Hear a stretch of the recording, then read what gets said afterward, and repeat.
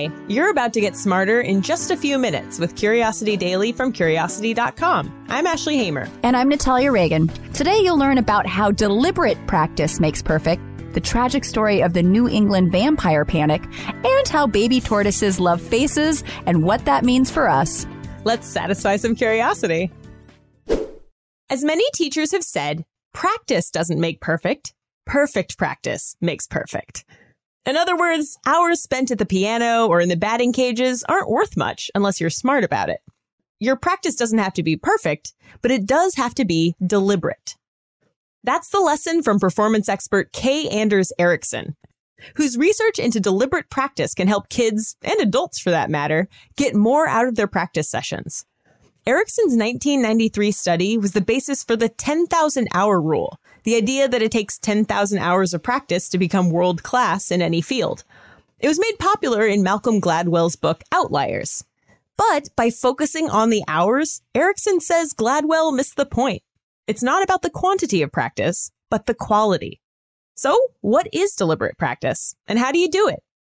You could say that the difference between practice and deliberate practice comes down to your comfort level. Regular practice is fun. You do what you enjoy for a handful of hours a week and hopefully get good at it. Deliberate practice requires spending lots of time outside of your comfort zone, working at the things you're lousy at, and accepting criticism from someone smarter than you. Take, for example, a child learning to play guitar. In the traditional practice model, she could sit in her room learning the chords she needs to play her favorite songs and eventually start a band. The deliberate practice model is more effective, but admittedly less pleasant. In this model, she starts taking private lessons from an experienced teacher. That teacher assesses her ability and gives her regular, personalized feedback on what needs improvement, which she uses every day to practice her weakest skills. Eventually, she begins performing, first with the help of her teacher, and then on her own, all the while doing her own self-assessment to figure out what areas could use more practice. Of course, it's important not to push kids too far. But eventually, Erickson says that they'll learn that working hard on something they love reaps benefits. And even if they don't become the next Eddie Van Halen, rest in peace, they've developed a skill that's even more useful: deliberate practice. Mwahaha, it's Thursday. You know what that means? It's time to satisfy that Cody fix. And since it's Halloween week, we wanted to give you an especially ghoulish story. So here is a tale about the New England vampire panic.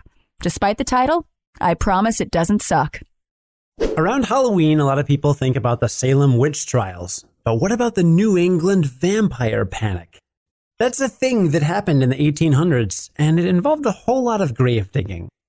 We will tell the tragic story of one family to illustrate how this all came about, and it centers around the Brown family in the late 1800s.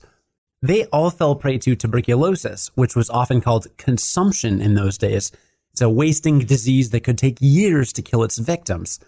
George Brown's wife and granddaughter both died of the disease in the early 1880s, and his daughter, Mercy Lena Brown, died from it a decade later in 1892. At that time, George's son Edwin had been trying to recover from the disease for years. After all that bad luck, George was desperate for a way to cure his family's misfortune. He'd already lost a bunch of family members and he wanted to save Edwin. His neighbors convinced him that there might be something supernatural leeching their strength. This was 2 centuries after the Salem witch trials, but that didn't stop a group of New Englanders from searching for monsters in their area. So on March 17th, 1892, a group of local men dug up 3 deceased members of the Brown family. They were searching for signs that one of them was rising from their graves, and Mercy Lena Brown, who had been buried only a few months ago in the cold New England weather, was almost perfectly preserved. Now, the village doctor explained the body was preserved thanks to weather conditions, and she clearly had symptoms of tuberculosis. But the people of Exeter, Rhode Island, did not care. They removed her heart and liver, burned her heart to ashes, and fed those ashes to her brother Edwin. Tragically, Edwin died less than 2 months later. This family's sad story all took place after Dr. Robert Koch figured out the causes of tuberculosis in 1882, and before that, supernatural explanations for the disease were even more common.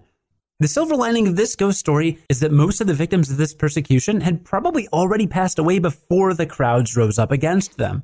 A bit less violent than the Salem witch trials, but haunting nonetheless. If you've spent much time around babies, then you already know they have a thing for faces, especially silly ones. And it's not just human babies. All kinds of social animals, from chicks to monkeys, display the same preference. But a surprising new study found that it's not just social animals either. Baby tortoises did the same thing. The researchers behind this study cared for eggs from 5 different species of tortoise. When the eggs hatched, the researchers were careful to keep the hatchlings from seeing any faces at all, human, tortoise, or otherwise. The tortoises probably didn't mind because they evolved to go it alone. Baby tortoises don't receive any care from their parents in the wild. To gauge their preference for faces, each tortoise was placed in a box that was divided into 4 quadrants. Each quadrant featured a pattern made of blobs.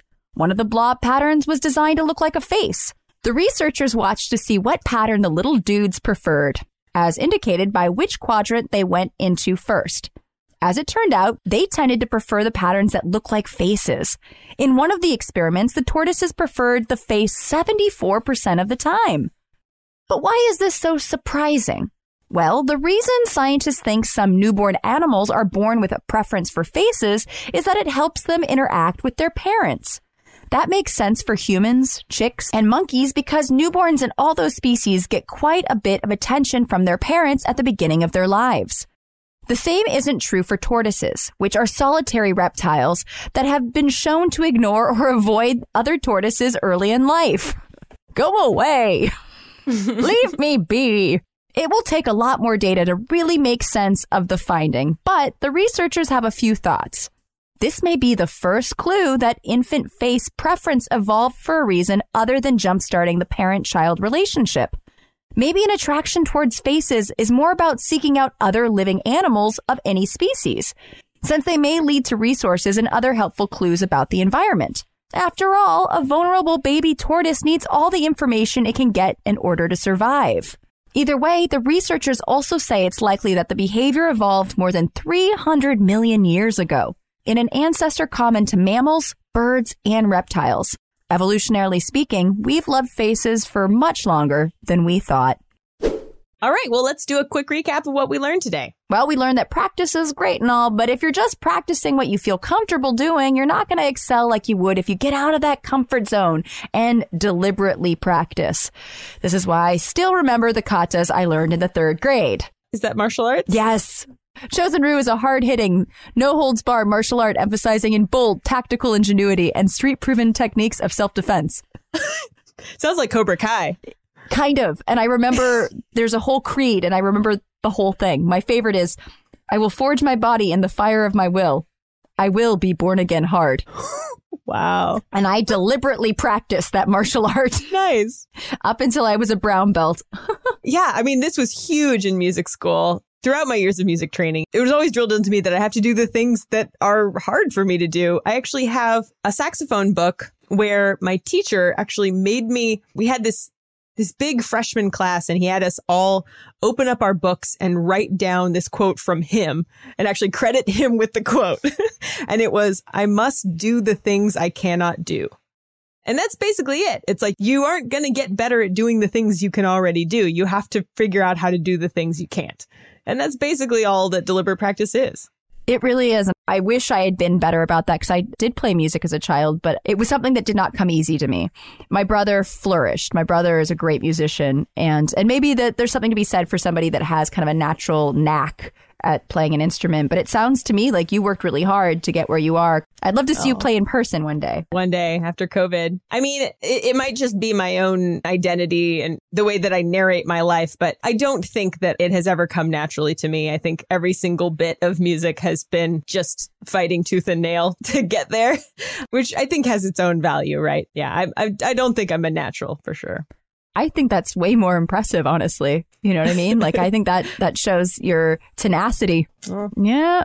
And we also learned that in the 1800s, when tuberculosis, aka consumption, was killing members of a New England family, that town's population went to some gruesome measures to make sure something supernatural wasn't at play. That included exhuming the dead and forcing the living relatives to eat the ashes of their dead sister's heart. This sounds so much like the zombie thing that we talked about yesterday. Oh, goodness. There's some creepy stuff that happens around the world. Yeah, I mean, I don't know. That is a huge leap.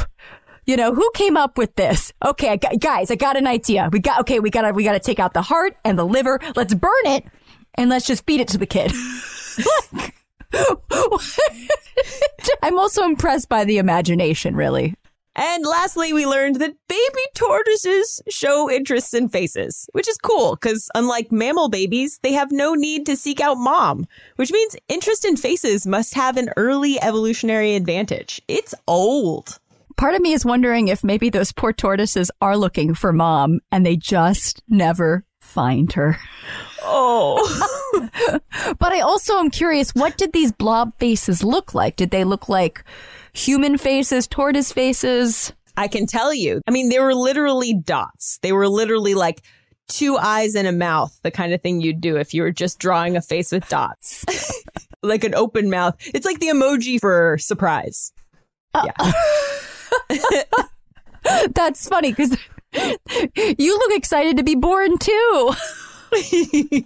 Oh, that's really cute. I do think this is interesting because if they think it evolved 300 million years ago, we're talking dinosaurs were like seeking out faces. Hey, hey, friend. Are you a friend? Are you a friend? Will you eat me? Are you going to eat me? Don't eat me. I promise I'm nice. Oh, I love it. Today's stories were written by Ashley Hamer, Grant Curran, and Ruben Westmus, and edited by Ashley Hamer, who's the managing editor for Curiosity Daily.